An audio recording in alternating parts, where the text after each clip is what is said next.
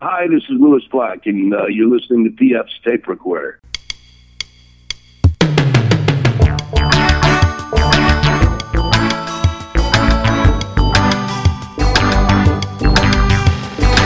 Hello there, I'm PF, this is my tape recorder. Coming up, it's Jay Mohr! I've always been a bit of a lone wolf. Everything I love is things you do really alone, like wrestling, stand-up comedy, writing. They're not very social things. You know, wrestling isn't really a team sport, even though it is. You're really on an island out there. Never interviewed Jay before, but I know people who know him, and he was the nicest guy in the whole world. You're going to find out in just a few minutes how nice he was. Had a great chat with him about sports, comedy, and all kinds of other stuff. We have a song of the week coming up from The Killers and a very special guest. You may or may not know who the special guest is. I will explain when we get to the end of the show. And in the meantime, we have a dumb bit.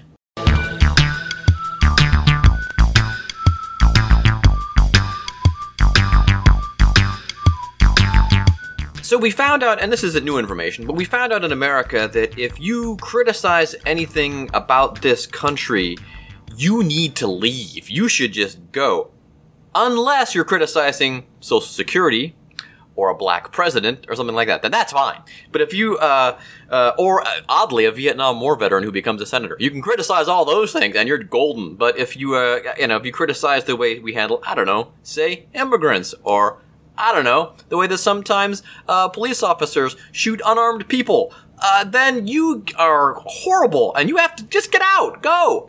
So anyway, I still haven't really gotten to the bottom of this, but of course, the widely seen story, of course, of President Thinskin tweeting that these four congresswomen, which would be Alexandria Ocasio-Cortez, AOC as she's better known, of New York, Ilhan Omar of Minnesota, Ayanna Pressley of Massachusetts, and Rashida Tlaib of Michigan. They wish they should go back to where they came from, the president said. I couldn't figure out what exactly they said to deserve his Twitter wrath, but apparently from what I can figure, it's just collectively things they've said in the past year, I guess. I don't know.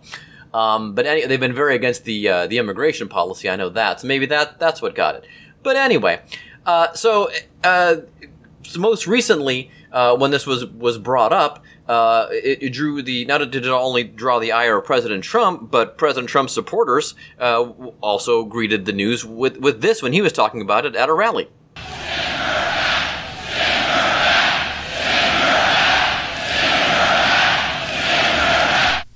And that was specifically aimed at Ilhan Omar of Minnesota, who the president said, and I'm sure she didn't say this, or if she did, it wasn't. There was more to it. That somehow she said that terrorism. And then this is Trump's word saying what she said. I haven't been able to track this down yet. That terrorism is a result of our foreign policy in other parts of the world. Which is exactly right.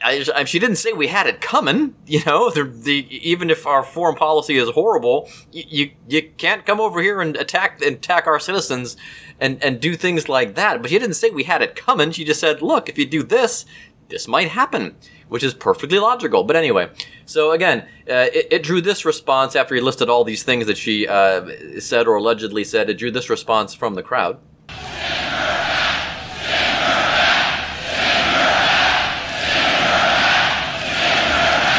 But then I remember that there was another lady who, very close to the president, who really didn't like the way families were being separated along the border when they report to the immigration centers there, down there in Texas and Arizona and California and so forth. In fact, here's a little news clip. And breaking news just moments ago, First Lady Melania Trump weighing in, her spokesperson telling CNN, quote, Mrs. Trump hates to see children separated from their families and hopes both sides of the aisle can finally come together to achieve successful immigration reform. Well, that's just terrible news for the First Lady, and we're really going to miss her because, well, what choice do we have? Well, we have to...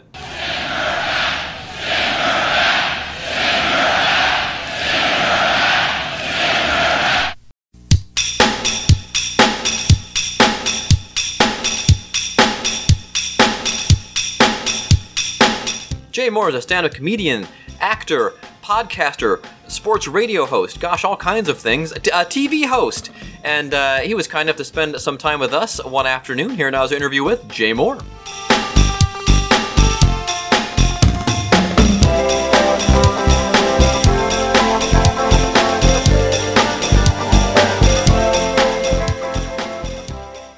bro, it's Jay. Hey, man, what's up? Living the dream, man. All right, yeah, sounds like it. Yeah, is it pretty hot out there this week? It's nice, about 79. I'm in the valley, though. I'm driving to, I'm doing a day in this movie, so I'm driving over to the San Fernando Valley, but I'm in Malibu. It's nice. Yeah. Yesterday was beautiful. Today's a little overcast, but it's all good, man. We were out there the week before the 4th of July, and it was unseasonably cold. We barely got in the pool. Yeah, it was interesting to say the least. And May gray, June gloom. The June gloom. What the fuck is happening? So they're saying on KTLA every morning, we have the June gloom here. And you know what was weird is I didn't realize, I hadn't been to Los Angeles in years, is that how different the weather is. I know the trope is, the valley is really hot and the city's cooler because it's by the ocean. But the weather really is different all over the Los Angeles area. It was really strange. It was like super hot out in the Inland Empire. And I don't know how you plan for stuff like that. But it's just a windbreaker. Yeah, there you go. Yeah, so when just to refresh my memory, I went and looked up some stuff, and I forgot all the stuff that you were in. It's just crazy. I think of you, Saturday Night Live comes to mind immediately, of course, and then the radio stuff, actually, because I used to sub for Rome. Weirdly, that's probably the second thing I think of. And then, of course, Last Comic Standing, which we always enjoyed. So, thanks, man. Yeah.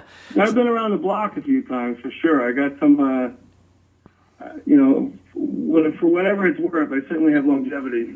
I'm grateful for that, And what do you kind of owe that to? They just have a variety of things that you're passionate about that you can work in and a variety of interests? Yeah, that's a good way to put it. Yes, because that's what's great about show business. You do 2 weeks on a movie, and then it's over, and then you do stand-up, and then it's over, then you do a commercial, then it's over, then you create a TV show, and it's over, then you do another show, and it's over. It's really, you can do anything you want in show business. So I just decided at an early age I wanted to sort of check all the boxes. I wanted to write a book. I wanted to write another book. And I just handed in my third book. I wanted to do a podcast. I wanted to be in movies. I wanted to do this. I wanted to do that. So it's I don't know why more people don't take that approach, but I'm glad that I did, for sure. Yeah, well, I guess some people just feel comfortable, as they say, staying in their lane because they think they find something they're good at, and they figure, well, because a lot of times when you do move, it's weird because when some people move from lane to lane, it's fine. When other people do it, it's kind of like, we should do that. I remember reading years ago, Alyssa Milano, when she was younger, had a huge singing career in Japan, and she was like, I'll never release those records here. They would kill me. Well, that's fear. I think from doing stand-up, I've learned this a lot. When a joke doesn't go over as well as I think it should, it's usually because I sort of limp it across the finish line. So maybe when people change lanes, they're a little hesitant inside, and there's a vibe that comes from that where people sort of follow their lead and their energy about it. You know what I mean? Yeah. And if somebody felt embarrassed about, I just handed in a poetry book. I don't really, it's critic proof because I don't care. It's mine. Yeah. But if I was not sure about it, then I would be susceptible to criticism and, critics beating it up. But I am sure of it. And I know it's great. And if there's bad reviews, that's cool. I know they're great. Well, and it may sound cocky, but that's how I've always sort of felt. I've always been an eternal optimist. I'm the kid as a little leaguer. Only two of us on the whole team could hit. It's like, we can win the whole thing. We got two hitters. Well, it's also nice, too, as fans, when you find out that, someone you like in one discipline can do something else and are good at it. That's always kind of a pleasant surprise. So there's that end of it. Yeah, it's interesting because I don't think I really try anything. Nothing's really made me, how do I phrase this best for friends?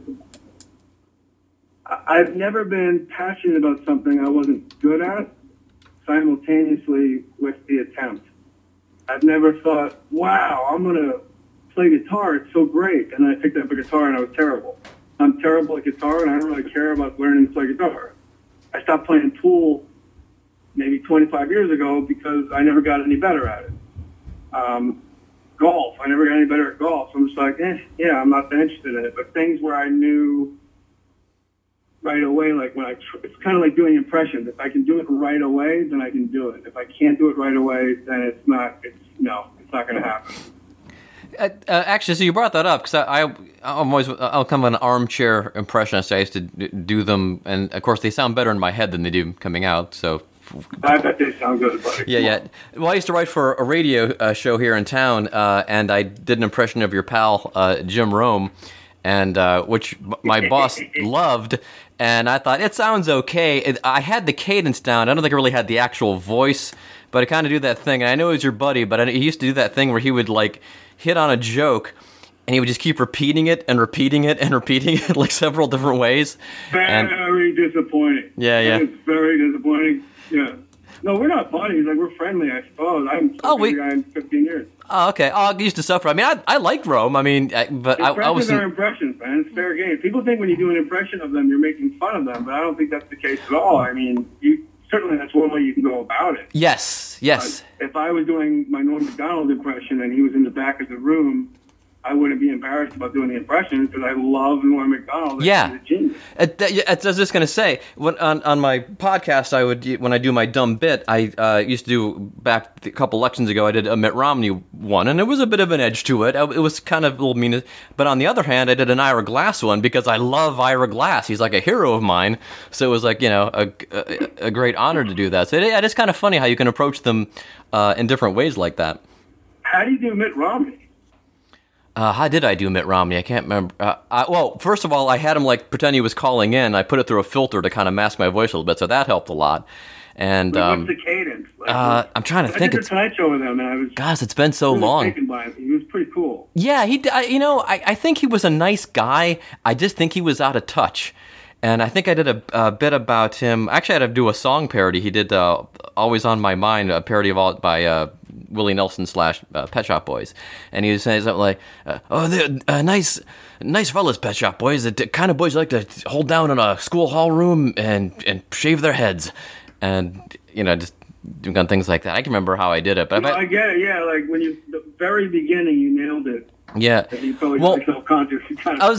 Yeah. Well, the thing I was going to ask you, when you approach, because I'm always interested how different people approach it. I always try to find a word or phrase that the person says and mimic that, and then work back. But other people are just someone told me, I can't remember who it was. They just say, "Hi, I'm," and it just comes to them. And if they they can get it in their head, it's just how do you approach it?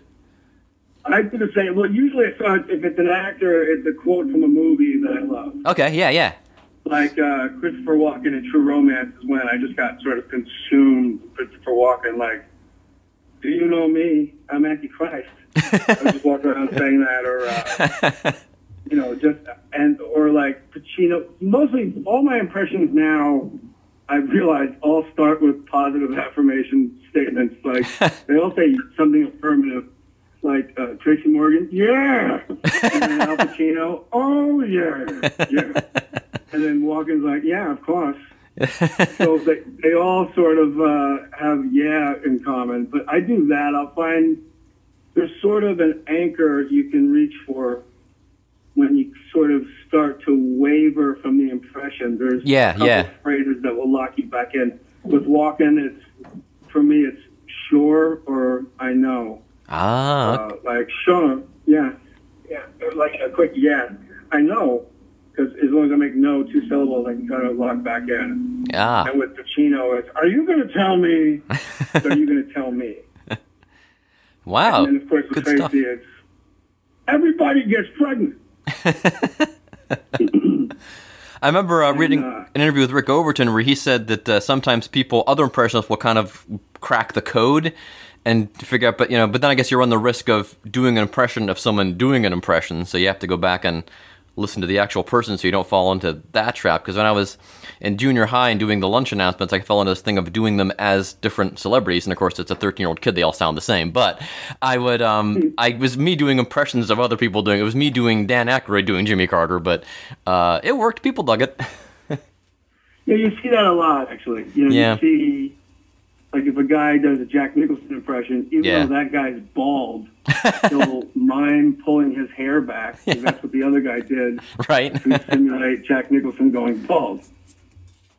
And they all eventually become impressions of impressions of impressions and coloring outside the lines. Like Dana Carvey doing George Bush cracked the code, but then he just sort of, it disintegrated into where we all wanted him to be, and that's the madness of the lunacy. George Bush never said, "Not again, back."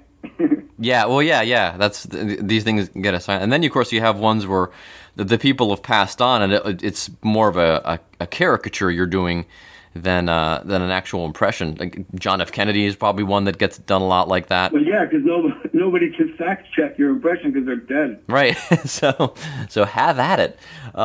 So growing up in New Jersey, what did you like most? I know you were a sports guy, but were you into entertainment, movies, TV? What was your thing? I was into the ocean. I spent my summers and like every conceivable free moment in Barnegat Bay. At my grandfather's house down in Seaside Heights, New Jersey, out on his boat fishing, tying knots and stuff for him, and that's my favorite childhood memory. Like that was home, and played a lot of Little League, and then I started wrestling in high school, and that became my thing. I've always been a bit of the lone wolf. Everything I love is things you do really alone, like wrestling, stand-up comedy, writing. They're not very social things. Wrestling isn't really a team sport, even though it is. But, you're really on an island out there. So as a kid, it was very suburban, a lot of Little League, a lot of football on the street. Everybody goes home at dinner at the same time. It was pretty ideal, really. A lot of woods, riding bikes on trails. And then I started stand-up comedy when I was 16, and then by 18, I was driving into the city for spots. I drove to Buffalo, New York when I was 17 for $50. It was an 8-hour drive, and I was in first period French that next morning, having not slept with a $50 bill in my pocket, and I realized the teacher didn't have a $50 bill in her pocket, and that's when I realized, I don't have to worry about college at all. This is great. Wow, that's cool. And your folks let you drive to Buffalo, or did you say, I'm going out? No, there was no stealing cars in my, that would have been bad news. They knew. My parents were always like really passively supportive, and I mean that in a really good way. They weren't like, go get them, buddy. But they always really calmly took me going into New York City at 17 years old in stride. It wasn't like, you're going where? What? What's happening? They all, I would report back to them like how it went, and they found it interesting. And it just gave me enough room where it kept growing and growing and growing, and I never got discouraged. I don't know, living that close to New York City, I think that'd be less scary than driving all the way across the state to Buffalo. That would be the scarier of the two. It's pretty crazy. New York City then was not this Disney New York City you see now. There was a lot of that's true. A lot of prostitutes and peep shows and bums walking around, people defecating in the streets, and you'd have to find a place to park and walk like 6 blocks to a bar with sailors in it. And at 17 years old, I wrestled at 129 pounds. I was like a string bean. And a towhead blonde. I just looked like a child. And which I would have jokes back then. I'd go on stage in like my wrestling varsity jacket and just make jokes about I had to go home and do homework or something. And so I always like actually went up first. I would have to go up first, and the host of like open mics, the host would like that because that gave them material. Like, hey, I got to get this guy on stage. He got school in the morning, whatever. Yeah. But Buffalo wasn't so scary. It was just long. Wow. And then New York became home. I lived in New York for about 20 years. And that's where you go on stage every single night at 3 different places. Every single night. If anybody wants to know the secret to life, it's a repetition. That's what Jerry Seinfeld says. They should have a sign in the comedy clubs: go up, perform, repeat. Yeah. Everywhere. I remember doing stand-up for people in line at restaurants because I couldn't find a place to do stand-up. So I would just go to like a round restaurant. And people are waiting for the tables, and I would just stand up for the people in line at 16. Wow. In hindsight, it's insane. Yeah. The audacity to just bug people and start doing crowd work. Some 16-year-old just shows up like a court jester instead of pointing out people's parachute pants. Did you bring a little PA or something, or did you just stand there and do it like? No, just did it. And how did the restaurant react to that? Did they did they give you the boot, or did they say, hey, he's keeping people entertained in the line and keeping them from walking down to the TGI Fridays? There was a ground round restaurant, I remember, that was fine with it, and there was, I forget the name of it, there was another restaurant where the manager came out and said, what are you doing? He was a big Italian guy. He came out and was like, well, what are you doing? You got to get out of here. He kind of chased me away with like a rolling pin. But, yeah, you see every reaction when you stand up long enough. If you just stay at the table and keep playing your cards, eventually you're going to see every conceivable reaction possible. Wow, yeah, and the other thing about New York, as you were saying, is like that seems to be the place I hear over and over that, if you seriously focus on stand-up, that's really the only place you can go because there's so many places to do it. Or if you go to Los Angeles or maybe even Chicago, there's other disciplines you can get mixed up in. Yeah, New York is certainly the best. There's other towns when I do stand-up on the road a lot, on tour all the time. Denver's got a really good scene. Dallas has a good scene. I was surprised. There's a lot of good comics floating around out there in these cities, and they'll surprise you which ones they are. And LA is really tough. If I started comedy now in Los Angeles, I wouldn't be a comic. It's hard. First of all, you have to have a car. And if you're starting out doing stand-up comedy, you don't have any money.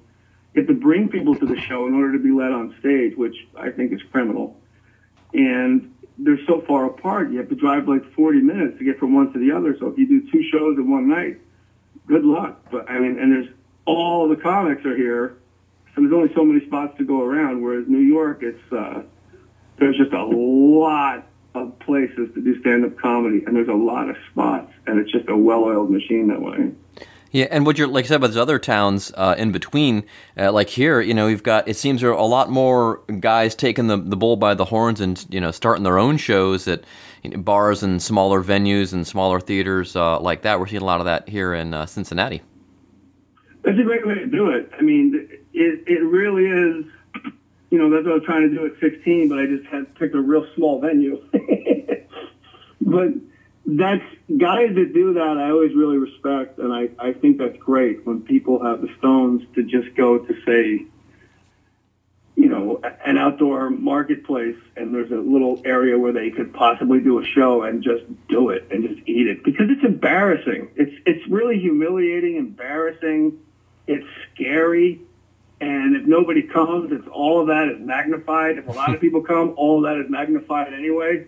Again, it's really an exercise in presence. It's like being a Buddhist monk and hitting like the deepest level of meditation where you are entirely present. When you're on stage, your mind isn't wandering around. When you're first started doing stand-up comedy, the only thing you can think of is what you're saying exactly next. So to go through all those obstacles to get to that point of misery, I always love when guys do that and girls do that. I think that's really terrific, and I'm happy to hear that they're doing it in Cincinnati. And is stand-up still your favorite thing? I mean, I reckon it must be. Oh, I am a stand-up. It's like me saying like what, I don't know what color your hair is. It's like, is having brown hair your favorite thing? It's like, what? I just am a stand-up. So I've been asked that question a lot. What do I like more, acting or acting on TV, acting in movies, or like stand-up comedy? And I always really wrestled with it because I act so much as a stand-up comic, and I realized, I act so much as a stand-up comic. I am a stand-up comic, so it's a different kind of question now. It's more like, since you're a stand-up comedian, what do you like doing better? And then you have to start with. It's like the Beatles, and then you have to start listing everybody else. Yeah, exactly. Comedy is like my Beatles. It's like, Beatles or Stones? It's like, well, that's an idiotic thing to even ask me. Because it's the Beatles. Like, you go Stone, Zeppelin, Stone 2. Does that make sense? I got No, but makes perfect sense. I was talking to Paul Reiser last year, and I'm old enough to remember. Paul. Old enough to. Oh, he was fabulous. We talked a lot about Stranger. Well, the weird thing about it is, two weird things about that was that I'm old enough to remember. Even though the first thing I ever saw him in was Diner, I immediately saw him as a stand-up afterwards, and I forever knew him as a stand-up who also acted. And he was telling me, he goes, "Oh, there's people just younger than you. They're like, oh, he's a comedian too," because I know him from My Two Dads, and then of course, the show with Helen Hunt and all that. And it's like, yeah, I know you from like going way back, and then people don't remember him from that. And we spent most of the time talking about actually Stranger Things and the other things he did besides Mad About You. So, well, he was an alien. I mean, he really got down. That's right. Yeah, I forgot about that. Yeah. So, is there anything left that you know the difference? You know the difference between Paul Reiser and Jerry Seinfeld? No. Who are these people? Who are these people? Both brilliant, though, right? So, is there anything left that you haven't done that you want to do, having done all this stuff? Or you just want to perfect the things that you're doing, or? I just started writing for myself and just getting that going forward, and that's what has to happen. It's the way the business is now. There's no longer like, this is pilot season, and then we roll into our summertime shows that are late pickups, and then these movies come out at this time, and the really big blockbusters come out on this date, and the movies they don't like come out in like late September. There's no real rhyme or reason to it. So if you really, like those guys and gals that start their own stand-up comedy nights, it's the exact same mindset. You just have to write and produce your own things and get other people on board, and not get too discouraged where you stop making content. So what I need to be doing, what I want to do is what I need to do, and that is keep writing for myself and just be vigilant with that. Cool, man. Well, appreciate taking the time out of your busy schedule. Looking forward to having you here in Cincinnati. I'm not sure how long you'll be in town, because sometimes the headliner just comes in just in time to do the headline set and is back out in a couple hours. But no, they panic with me. I always got to go like the day before to do radio. Well, are okay. you going to the show, PJ? Yeah. It's PF, and I actually work for. I don't know if you know. You might know my boss, Josh Sneed. He's a stand-up comedian. I work for his T-shirt company, so I'll be there slinging T-shirts because I'm the events coordinator. And then whose T-shirts? He has a local T-shirt company. It's called Cincy Shirts. He operates with a designer and former stand-up comedian named Darren.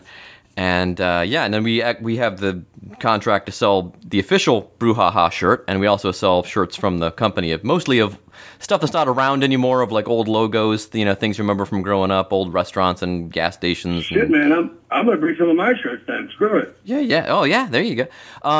But if you're in town long enough, we'd sure like to get you on the Cincy Shirts podcast. On the what podcast? What is it called? The Cincy Shirts Podcast. It's a podcast we do in the back room of one of the stores. The two owners, I produce it, and you can find it. If I can, I really would like to. Are you saying empty shirts? No, it's Cincy Shirts, like Cincinnati. Oh, Cincy Shirts. Yeah. No, I'd love to. It's just schedule permitting. Yeah. I'll let your publicist come up on your side. It did. So this is my cell. Just text me closer to the date. Okay. Please. Oh yeah, absolutely. Like you're not bothering me. Just it is Great. what it is, So right. Because I would like to do it and like to hang, and I just like hanging out with comics, Great. Well, yeah. And I want that Mitt Romney impression. I gotta shine. Yes, sir. I'll get that sorted. I'll try to bring out my other ones tgoing to I'll brush up the Ira Glass one too. A funny story, real quick. I had Ira on, and before that, I was gonna do the impression, and it was gonna be like a whole honorary, not homage because he's still alive, whatever you call it, to his show, to This American Life. Homage, yeah. Yeah. So I remember this thing that Dave Thomas from Second City had said one time. They were doing a parody of the Andy Griffith Show, and he couldn't do Jim Neighbors, and so he did Fred Travalena doing Jim Neighbors. And so I emailed him and asked him about that and said, would you come on my podcast and talk about that? And he did. Actual Dave Thomas came on and told that story on my podcast. It was so amazing, and so I did that before, and then I did the Ira Glass interview, and it was so fun. And so two great guys. And I remember that he did Fred Travalena doing Jim Nabors. Yeah. It was supposed to be the Merv Griffith show. So Rick Moranis is doing the Andy Griffith role, but he's doing his Merv Griffin impression, and he's in Mayberry, and everybody's doing all the Mayberry characters, but Dave Thomas couldn't quite nail Jim Nabors, and then, as it were, and then he told me that it was just came right off the top of Rick's head. He just said Fred Travalena. And that they didn't even write that. It was just a spur-of-the-moment thing because his impression was so bad of Jim Nabors. So he said, this is Fred Travalena doing Jim Nabors. But anyway, and then Ira Glass made me do my Ira Glass. That's great. Yeah. And then Ira Glass made me do my Ira Glass impression for him, and that was kind of embarrassing. But anyway, I'll text you closer to the date, and we'll... Hey, have faith in these stories, man. No. I know. Anyway, this is good stuff. Hey, I dig it. I'm a guy in his family room that gets 10,000 listeners, and I'm darn happy to be able to do that and get to talk to cool people like you, so all's good.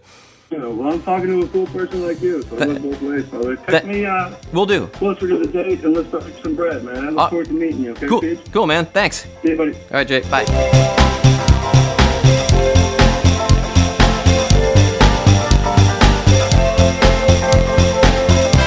Thanks again to Jay Mohr for being on the show. What a super, super nice guy. Hopefully we'll get him on the other podcast I do here in Cincinnati, the Cincy Shirts podcast, and we'll just talk about just growing up in the 70s and 80s, I reckon. So anyway, if anything you need about Jay Mohr here, let me see. I assume you can just go to jaymohr.com. He's got his just finger in so many pies. He's got a podcast. He's got a radio show. I forget which network it's on, but if you just simply Google Jay, it's jaymohr.com. Jay like you would spell J-A-Y and M-O-H-R. Done. And you can find out all the things he's got going on. I'm going to bring us to the song of the week here. Song of the week is Killers and a special guest who you may think of like PF. That's got to be Johnny Marr, of course. No, it's not. And here's how I stumbled across this. I kind of stumbled across this accidentally. I didn't even realize this was a thing, and shame on me because the Killers are one of my favorite groups. But you remember Tim Slagle was on the show a couple of weeks ago, good friend of the show. We always, as again, politically, Tim is completely wrong, but a swell guy. And musically, we like a lot of the same stuff. And we always have lots of, and lately, actually, we've talked more about music than politics. But anyway, I think I sent him a picture from the Vampire Weekend show that my family and I attended. And he sent me something in Facebook Messenger, and it was a clip from the Glastonbury Festival over in England of the Killers, joined by Johnny Marr on stage, and they do This Charming Man by the Smiths. And I was like, wow, that's really cool, and I watched it, and then it didn't occur to me to watch the whole set of Glastonbury, so I was home working one day going through emails and stuff. I'll throw on the Glastonbury concert, the Killers performance, and I'm watching it, and it's fantastic. And then we get to the last 6 songs. There's 2 songs that end the regular set, and then there's 4 songs in the encore. I don't think you'll ever find another better 6 songs in a row. Now, this is a very strong statement, but another better 6 songs in a row to end a concert, especially at a festival like Glastonbury. But anyway, so they do, of all the things I've done, all these things I've done. And then they do Read My Mind. That finishes the regular set. And then there's a pause. And then the music starts up. And 2 fellas join him on stage. And it's the opening notes of Always on My Mind. And it's Pet Shop Boys. I'm like, what? Wait, Tim, why didn't you tell me this? I mean, I like Johnny Marr just fine. I like the Smiths. But oh my God, Pet Shop Boys turn up? Now, you may recall a couple of years ago, the Pet Shop Boys were honored in Britain at their music awards there, and Lady Gaga and Brandon Flowers joined Pet Shop Boys in this huge medley of their hits. They sang a couple songs with them within the medley. So anyway, this isn't like an astonishing thing that happened, like the time the Beach Boys and OMD turned up together on the same stage, but still, I was pretty blown away. So anyway, they go through Always on My Mind, and then they do Human, and then Brandon Flowers says, I'm gonna effing double down here on you, and then he brings out Johnny Marr, the Charming Man, and then they finish with Mr. Brightside. And by the way, we saw Killers in Cleveland for All-Star Weekend. Did not stay for the All-Star game, but Fangirl is working at the Rock and Roll Hall of Fame, as some of you may know. We went up to visit her. The Killers did a free concert. 21 Pilots were there the night before. Fangirl and Nearly Liza went and saw that. And then we all went to see the Killers on Saturday night. Whoa. Really good. Not Glastonbury good, but it was pretty darn good. They ended the concert. Apparently the drummer, Tony, from the Killers, his father is from suburban Cleveland. And so he's in a full Indians baseball uniform playing the drums the whole time. And they do this thing now where they open with Mr. Brightside usually and they close with Mr. Brightside. And they did that in Cleveland. And as they're finishing, he's the only one left on stage. They all left the stage and he's just pounding out the last drum beats, I guess because his dad was from Cleveland, so that'd be a cool thing to do. And as he's doing that, the fireworks start going off in downtown Cleveland. It was just fantastic. It was awesome. So anyway, Song of the Week is going to be Human. It is Killers with the Pet Shop Boys. I still can't believe this happened. This is so cool. And I'm going to play a little bit more of this than I'm probably supposed to. My friend Pat Francis and I reckoned if iTunes can play you a 90-second preview of something, then under fair use, and since we're talking about it critically, it falls under that, I can play 90 seconds of it. I'm going to play a little closer to 2 minutes of this, just so you get the full effect. I'm not going to play the whole thing for you, but go to YouTube if you want to see the whole thing. In fact, watch the whole set. It is fabulous. So our Song of the Week is Human. It is the Killers at Glastonbury with Pet Shop Boys. It's crazy. Human, enjoy it. PF Tape Recorder, so long, and thanks for listening. I did my best to know it when the call came down the line, up to the platform of surrender. I was brought, but I was kind, and sometimes I get nervous when I see an open door. Close your eyes.